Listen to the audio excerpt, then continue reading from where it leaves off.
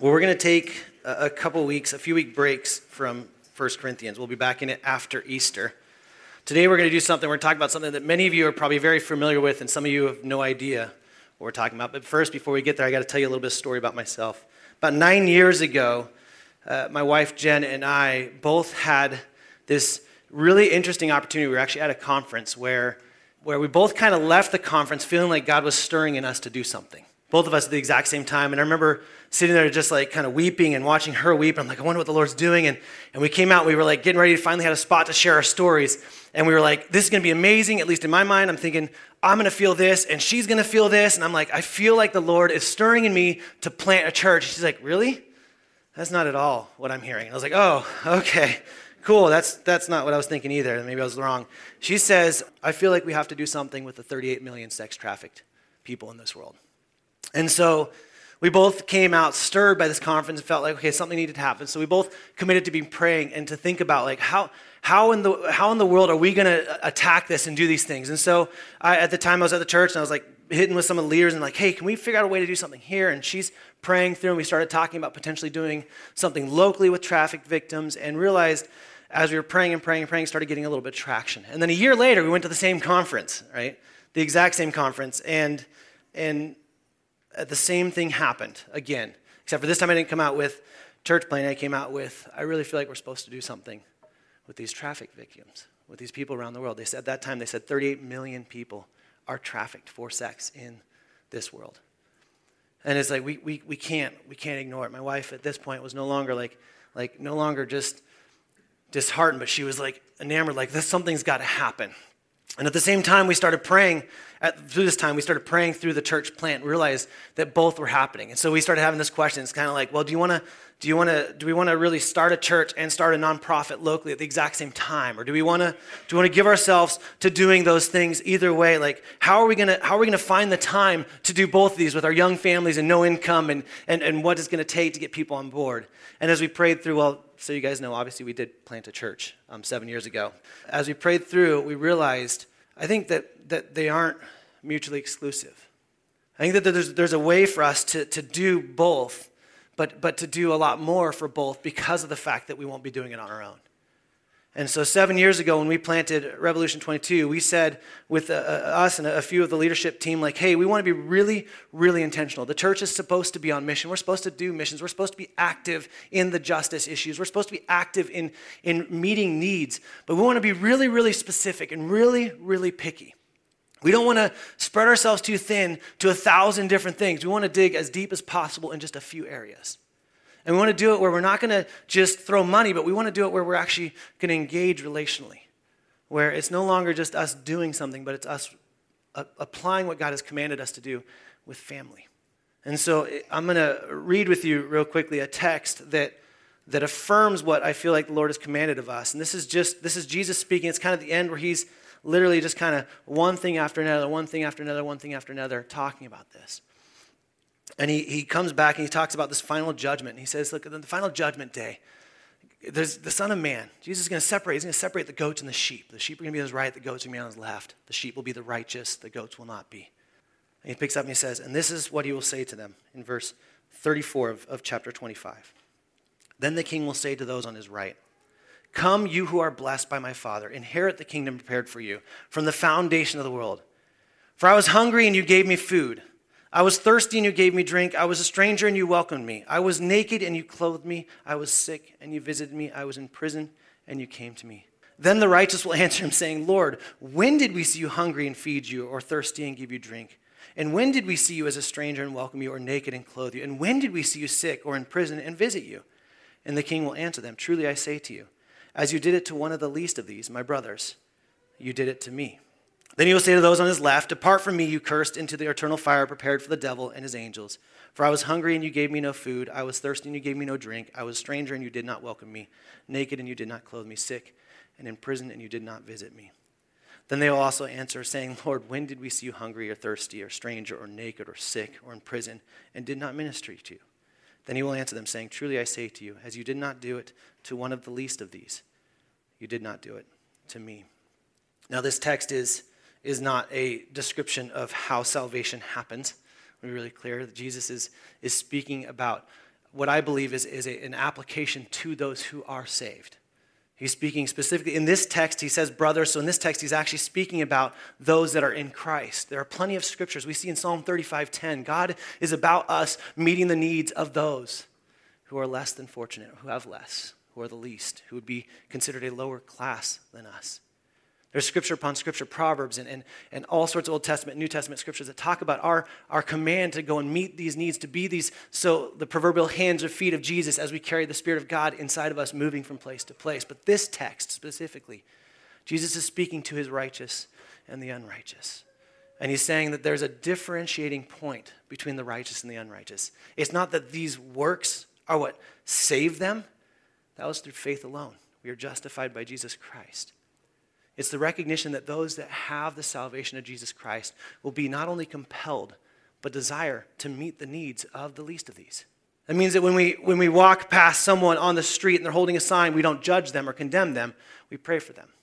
You know, I heard it said this way one time. A lot of people say, well, you know, if you give money to a homeless person, they're just going to use it for alcohol or something else. It's just not a good investment of God's kingdom money. I don't picture God in heaven going, thank you for your shrewdness. I see him saying, I will reward those for your labor. And so there's this text that confronts us with the fact that Jesus is saying, look, there's a way in which the saved will look. There's a way in which those who know Jesus Christ will operate in this broken world. And it's not just an emotional tie, and it's not just a periodic check it off the box when we serve the city once a quarter. No, it's my life will be transformed by the holy God, and I will want to see his holiness move forward into this dark, dark world. And so we are commanded by God as his children to meet the needs of our brothers and our sisters, and commanded to be hope for those that aren't even yet our brothers and sisters. And so Jesus says that this is it. The least of these refers to anyone in a variety of needy situations. This one, they were hungry, thirsty, impoverished, sick, imprisoned. I think we could add enslaved to that. Jesus said that those who cared for such individuals were not merely serving other people, but they were serving him. I mean, if there's not a motivation in us meeting the needs of people that are struggling around us, that should be it. It's that it really has nothing to do with those people. It has everything to do with our Lord. Jesus connected service to the needy with eternal rewards and punishment, even though salvation is by faith alone, apart from good works. We see in Titus 14, those whose lives are marked by apathy towards the needy show that they have not been transformed by the grace of God. And so why talk about this text today?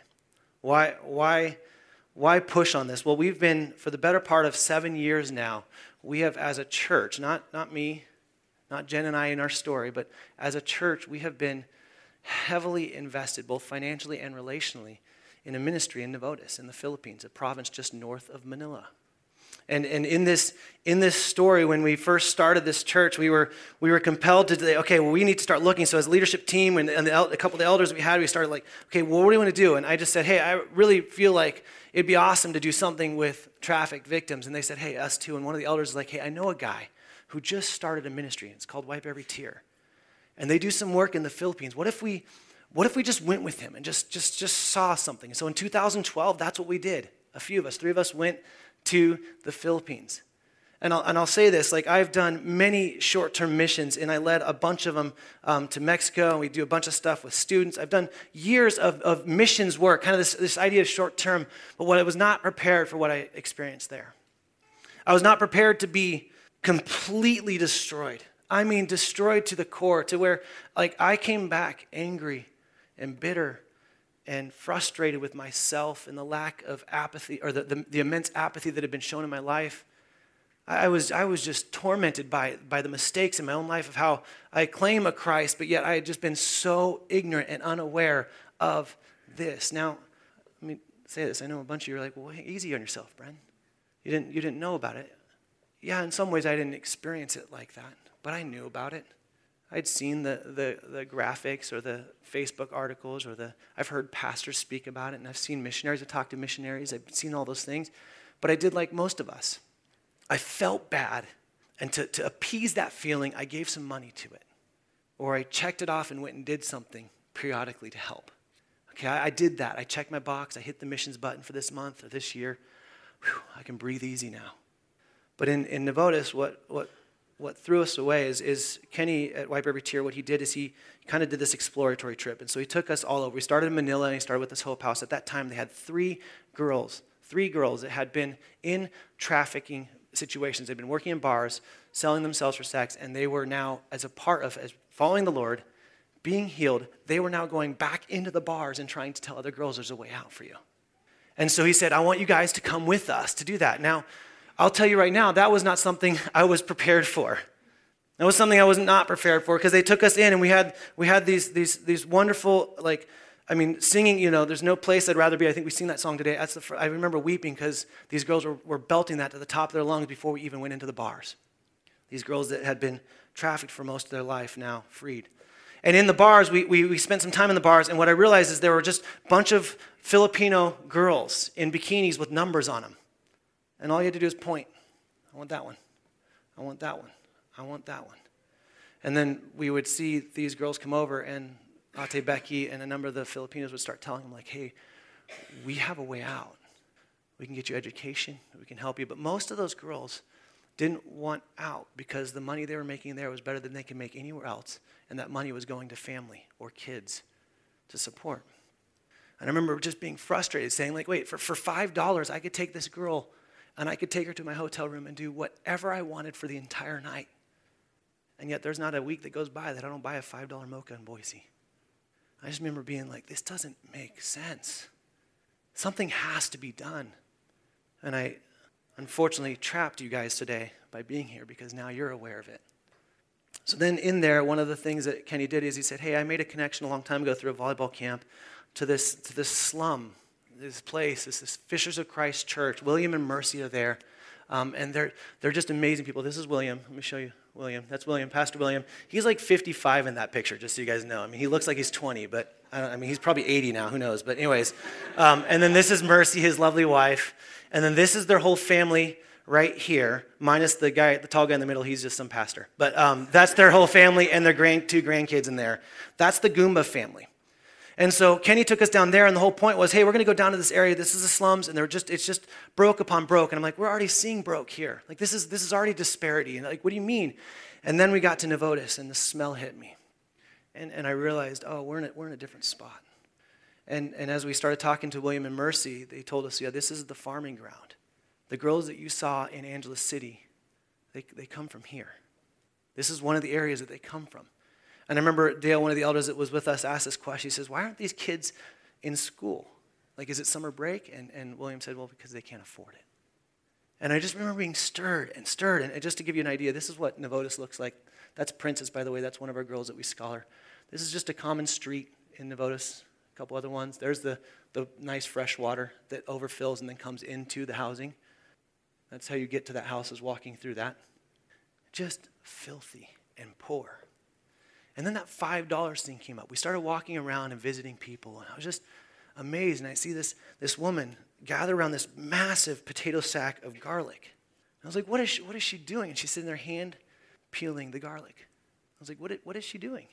And William was like, oh, that's her job. That's the way she makes money. If she peels that whole bag, she'll make $5. I went, $5? That's not that much. In the bars, by the way, the $5 for the girl, she only got $2 of it. If I ordered an alcoholic drink, she'd get $3 of it. So to them, the alcohol was worth more than her body or herself. I agree. That's the same reaction I had. And I was stirred by this. And so there's got to be something we do. There's got to be some way for us to do something instead of just being angry and frustrated, infuriated, and almost feeling paralyzed by the immense need. And so we came back and we prayed and we started thinking about, like, okay, how are we going to do this? And we said, okay, well, we're going to invest in Wipe Every Tear. I think when we were a year old, we had 100 people in this church, and we raised $36,000 to help buy a home for those girls to be in. Like 100 people in a church, $36,000. It was amazing. But we said there's got to be other ways and more to do this. There's got to be something else we can do. And we were plagued by this question at school. And Dale said to them while we were there, he said, hey, Pastor, I got a question for you. What would it take for them to get to school? And he said, well, the problem is that there's fees. They have to have uniforms. And they have to have all these different things to get into school. And here's the worst part. He said, even if I can get that to them, most of these kids won't go to school if they can't have money for lunch because they don't want to be looked at as poor. How how twisted is the enemy, right? Just because they can't, no one in that place is rich, but because they couldn't have a meal a day, they wouldn't go to school. And so we said, well, what if we threw some money at this? Like, could we throw some money? Could we help this problem? Because if this is the farming ground, like what Wipe Every Tear is doing is extraction. IJM is doing breaking down all the underage ones. And there's a million NGOs doing a brilliant work in all over the world, especially in the Philippines. And each one of them are necessary because they're attacking it in different ways. And what I realized is it wasn't our job to end $38 million. It was our job to be faithful with one. And so as we prayed about it, we said, well, let's just throw them some money. Here, put 10 kids in school. And so a few of us just kind of raised some money, didn't even bring it up to the church, said, let's just put them in school and see what happens. And it was like $2,500, and 10 kids went to school that year. And William and Mercy decided, well, we've never had anything like that here, but okay. And so William and Mercy said, instead of giving them money, we're going to give them weekly allotment. They have to come to church. We'll be really strict on how we operate this way. And I'm like, okay, that doesn't make sense to me, but you know your people. And so we continue to do that. And year after year, this is the 7th year we've done that. But our mission, when we talk about it there, isn't for us to go and feel good about ourselves. Our mission isn't even really to do something, even though I'm going to talk about the fact that we're going to take a trip there again in January and February in just a second. But it's not so that we can go and do something and feel good about ourselves. Our mission is to share the love of Jesus by partnering with and empowering the local church body in the Philippines. We're not going to put our agenda there. We're going to continue to ask them to be faithful to who God has made them, because these are our brothers and sisters, and they are the least of these.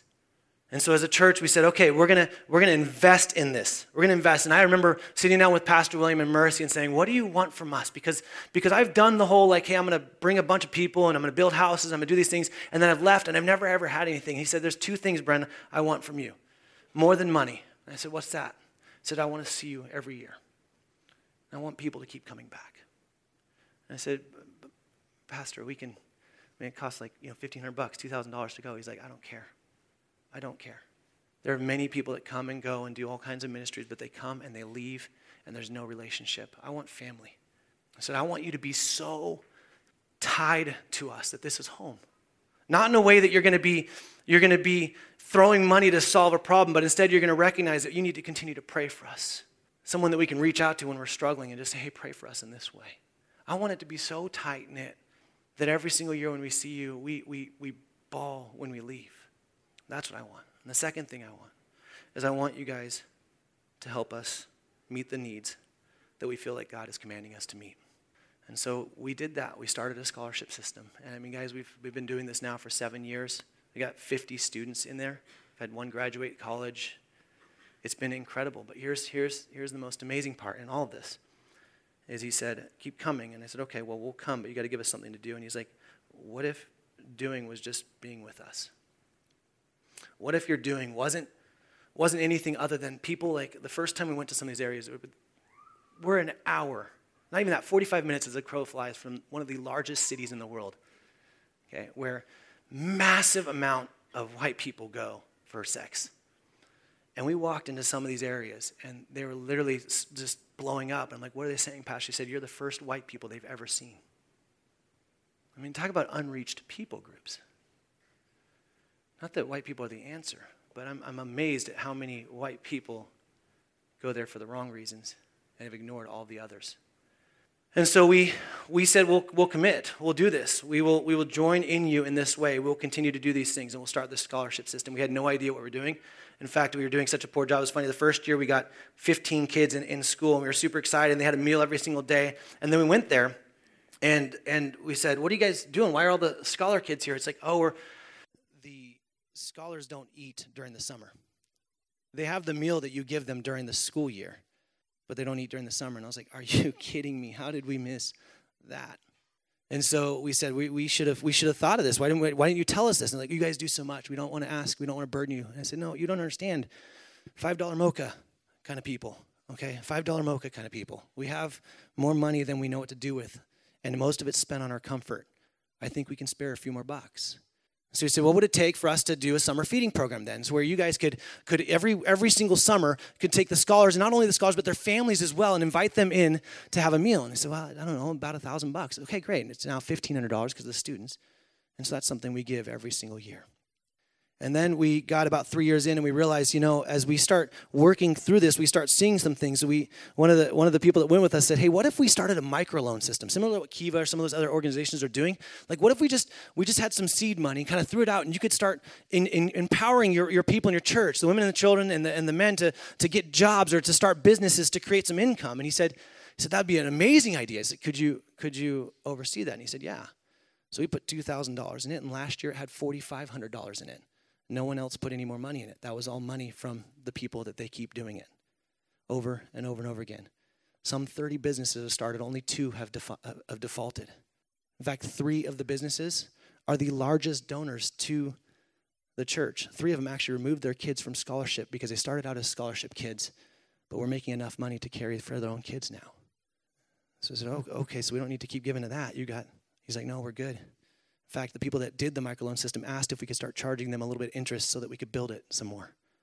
And so we started seeing these things. And then we went there and said, okay, let's do a medical trip. And I was super excited going, okay, when we show up and we're going to be here and we're going to do medical with you guys, and we were going to come and help you. And we brought doctors and nurse practitioners and nurses, and we were doing all those things. And then me being the holy person I am, I'm like, we should probably be ready to pray for these people.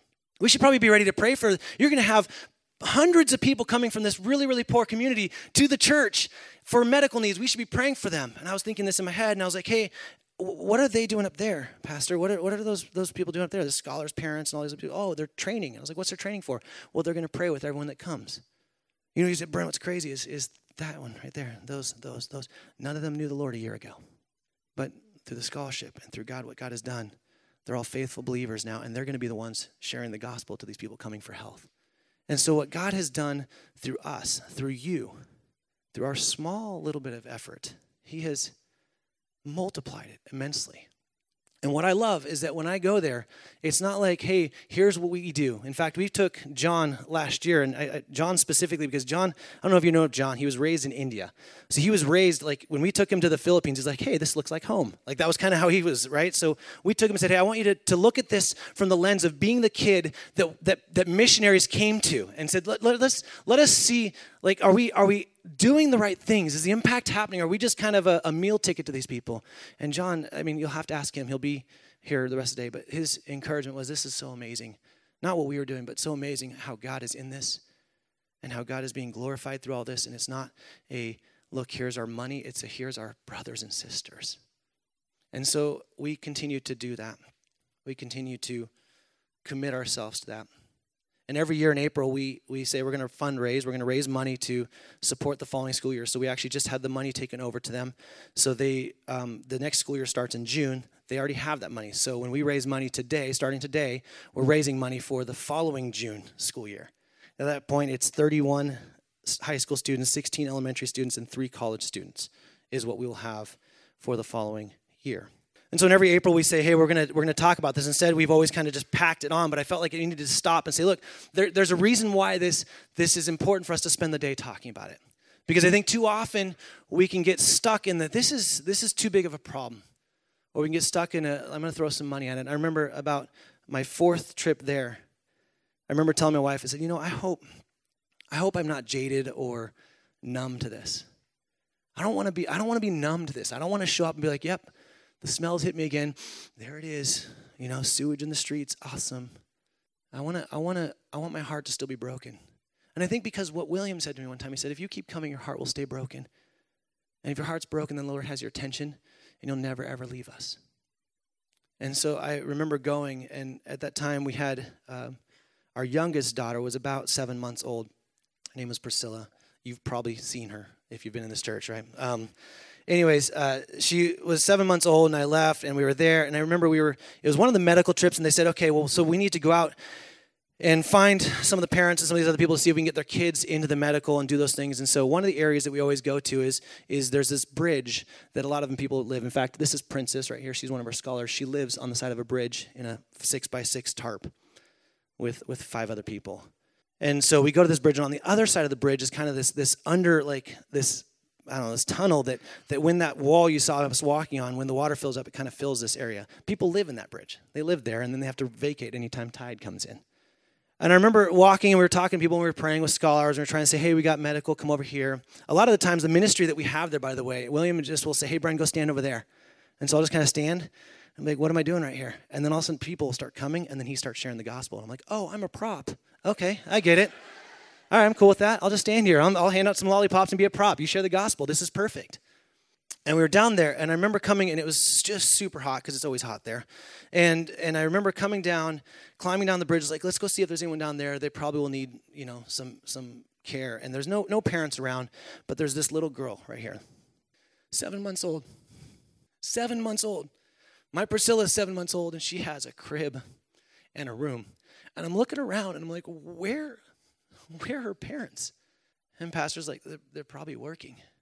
Well, who's watching her? There's no one around, and she's just hanging in this little basket. And every child there, they don't believe in waste, or actually they just can't afford it, but diapers are a luxury. So they just keep them a shirt on and keep them naked below so they don't have to change diapers. And one of the nurses with me, she said, this poor little girl has the worst bladder infection I've ever seen. Just by the first glance. I lost it. Like, I didn't, weep, I ugly cried, like inconsolable. I was like, man, my daughter's got a crib, diapers, she's got medical care just because she was born in America. And this little girl has nothing. She has a chair or a swing in the sun on the bottom of her bridge and a massive bladder infection. And God just crushed me. And I remember asking God, what do you want from me? What do you want to do? Is this like, I was mad at him for crushing me when I just asked him to not let me become jaded or complacent in this, right? That's my own sins and struggle. I said, what do you want from me? And I felt like the Lord was very clear. Just stay the course, Bren. Just stay true. Just share. You don't need to solve this. You don't need to reconcile. See, because so many of us would say, I'm just going to stop buying mochas for $5. I'm going to give every one of those $5 mochas to someone in need. And yes, that would do something, I'm sure. And probably all of us could do with less mocha drinking. I'll admit that, okay? But see, the problem is that when we start thinking like that, we stop staying in the tension. And I think so often God wants us to be in the tension because he knows when we're staying in the tension and we can't solve it, we're ready to say, God, send me. Do what you need to do. Whatever is necessary, I'm yours. If we just start throwing money at it, we can kind of appease our soul. Okay, here we go. Here we go. And money makes a huge difference. It makes a massive difference. Like I said, it gets these kids to school. This is the thing. 65 kids that would have never had an education, that were at risk of being trafficked, have no chance of being trafficked because they're getting an education and they've come to know Jesus Christ. Like, this is a community that's changing. I'm telling you, from where it was when I first went to where it is now, God is doing a massive thing in Navotas. And I look forward to seeing 10 years from now, seeing a community drastically changed, not because of us doing anything, but because God is faithful to do what he promises to do when his children are faithfully obedient to the Spirit of God inside of them. And so I said, I feel like we're supposed to stay the course. So why do it? Why continue to give to people so far away? Because God has stirred and he's commanded us to meet this need. When the Spirit of God stirs, he isn't just showing you for information. Why do this in the middle of still needing money for our Deeper Roots fundraiser? Because we'll never, ever, ever, ever stop to just look for ourselves when there's so many other brothers and sisters in need. So would you pray about going? We're going to do a trip in January, February. We're going to take 15 to 20 people. Pray about going. First, I want to say this. If you're like, man, I just want to go because I'm emotionally charged, great. Let the stirring in the Spirit happen. But the first question you will get asked by me, if you put your name on that list out of that table, is, how are you going here? What's God doing in you locally right now? Because if you're just complacent and lazy and sitting on your hands and not doing much for the gospel here today, and you want to go do it in the Philippines, I care too much about the relationship there for people to get a checked box in their missions belt. Because you go once, I guarantee your Facebook will get obliterated, and you'll have 1,500 Facebook friends from the Philippines that will literally every single day wave, hey, hey, hey, hey. So if you're not actively in the gospel today here, then let the stirring that God's doing in you activate you today. Why here? Why is this us? Look, I believe that when God stirs in us, he doesn't stir in us just to confound us or to make us feel paralyzed by what we can't do. Instead, he's saying, I want to do something in you and through you for my glory. Would you act in sacrificial obedience to me? We said this year we're gonna commit to being a year where we're gonna talk about what does it mean to sacrifice and obedience. What does it mean for us to be truly obedient to what God is commanding of us? And some of you, that means you need to go. Some of that means you need to go to your next dorm room. Some of it means you need to go at work. Some of it you're supposed to go. You're supposed to go meet William and Mercy and Princess and all these people that you keep seeing. She's a lot bigger than that now. Some of you just need to actually start praying And not the kind of prayer that makes you feel good that you said something, but the kind of prayer that says, God, wreck me as I pray for these people. With the belief that your prayers are actually going to do something, which is what we're going to do. And this is going to be awkward, and I get it. This is going to be a struggle. In just a moment, I'm going to give you guys an opportunity to pray. We're going to just break up in groups. I know it's church. You're like, wait, we're all facing this way. We'll figure it out, okay? We're going to spend some time praying. Not just for William and Mercy and the Goombas in the Philippines, but for your own heart. The reason why we didn't take an offering after and we did it beforehand is because I don't want people to give emotionally. I don't want us to give emotionally because, again, emotionally it just solves the tension of $5 milk and $5 freedom. I believe God will stir in us emotionally, and that's great, but I want us to act in obedience. And so I want you to pray. I want you to be prayerful. I want you to say, no, what do you want from me, God? Do you want me to go? Do you want me to give? Do you want me to pray? Do you want me to pray and give and go? What do you want from me? And some of you need to just ask the Lord to break your heart for those he has around you. Like, have you lost sleep? This is one of the things that plagued me all week as I was praying this. When's the last time I lost sleep for my sister who doesn't know Jesus? If the gospel is the only thing that brings hope, not food, not being enslaved, but the only thing that truly brings a lasting hope in life is the gospel, we should be enamored with the gospel and faithfully praying for our friends, our family, our coworkers, our neighbors that don't know Jesus. I mean, we're about to talk about Easter, the resurrection. Jesus didn't resurrect so we can just feel good and sit in a seat. He resurrected for life and freedom and hope. So we're going to break up just in groups around you. You don't even have to know anyone. Don't even say your names. You don't even have to talk to it. I want to give you guys an opportunity just to confess. Some of you need to say, you know what? I have no heart for this. In fact, right now when I hear this, it's like, oh, great, they're asking for more money. And I just see myself getting jaded and jaded and jaded. Pray for me to be broken. Some of you are like, I can't end soon enough, and you want to get your name on that seat. Like, you need to confess that and say, I only want to go if the Lord wants me to. So would you please just pray for my heart in that? And some of you are like, man, I have been spending way too much money on myself, and I know that God is commanding me to give to this generously. Would you pray that I don't shortchange that one penny? And some of you, like, I don't know, almost 2/3 of the people that have gone with us to the Philippines have moved into missions. Literally at full time, they're gone. Some of you, God's stirring in that way. The same way that God was stirring my wife 9 years ago, saying, I've got something for you. I've got something for you. So maybe you need to confess that. So we're going to end here. In a second, the band will come up and pray for us to close us, and then we'll continue to worship. On your way out, you're welcome. You will get handed a card that you can say, we didn't actually commit to any money. We put how much money is needed for each one, but we just said, I'm committing one time or I'm monthly for 1 year. You can pick the dollar amount, whatever you want to do. And you can put that back in the offering or at the table. We'll have a bunch of people that have been to the Philippines that are out at the table. You can ask some questions from them after worship is done. But let's spend some time praying. Let me pray for us to pray. God, I pray that as we get ready to pray, I pray that we wouldn't worry about the awkwardness. I can think of the introverts in here right now that their palms are sweating. God, this is your kingdom. This is your church. This is your body. We don't need to be afraid of confessing and repenting to your body. In fact, you tell us that when we confess, we are healed. And so, God, I pray that we would pray right now, and I pray that you would do a mighty work through our prayer, not through anything else, but just through the prayer, because we know that it's only you that does this work. God, thank you for the Goombas. Thank you for Fishers of Christ Alliance Church. Thank you for knocking me off my comfortable spot those years ago. And God, thank you for the work you're doing. Thank you for the countless amount of people that have continued to get baptized and come to know you because of the faithfulness of a few here in Boise, Idaho. We praise you, Jesus, for what you're doing. We pray for more. We pray that we would never get in the way of what you're doing. And God, we pray that we would be faithfully obedient, sacrificially obedient to whatever you're commanding of us. And we wouldn't be hesitant in that. We wouldn't delay. We pray all this in Jesus' name. Amen.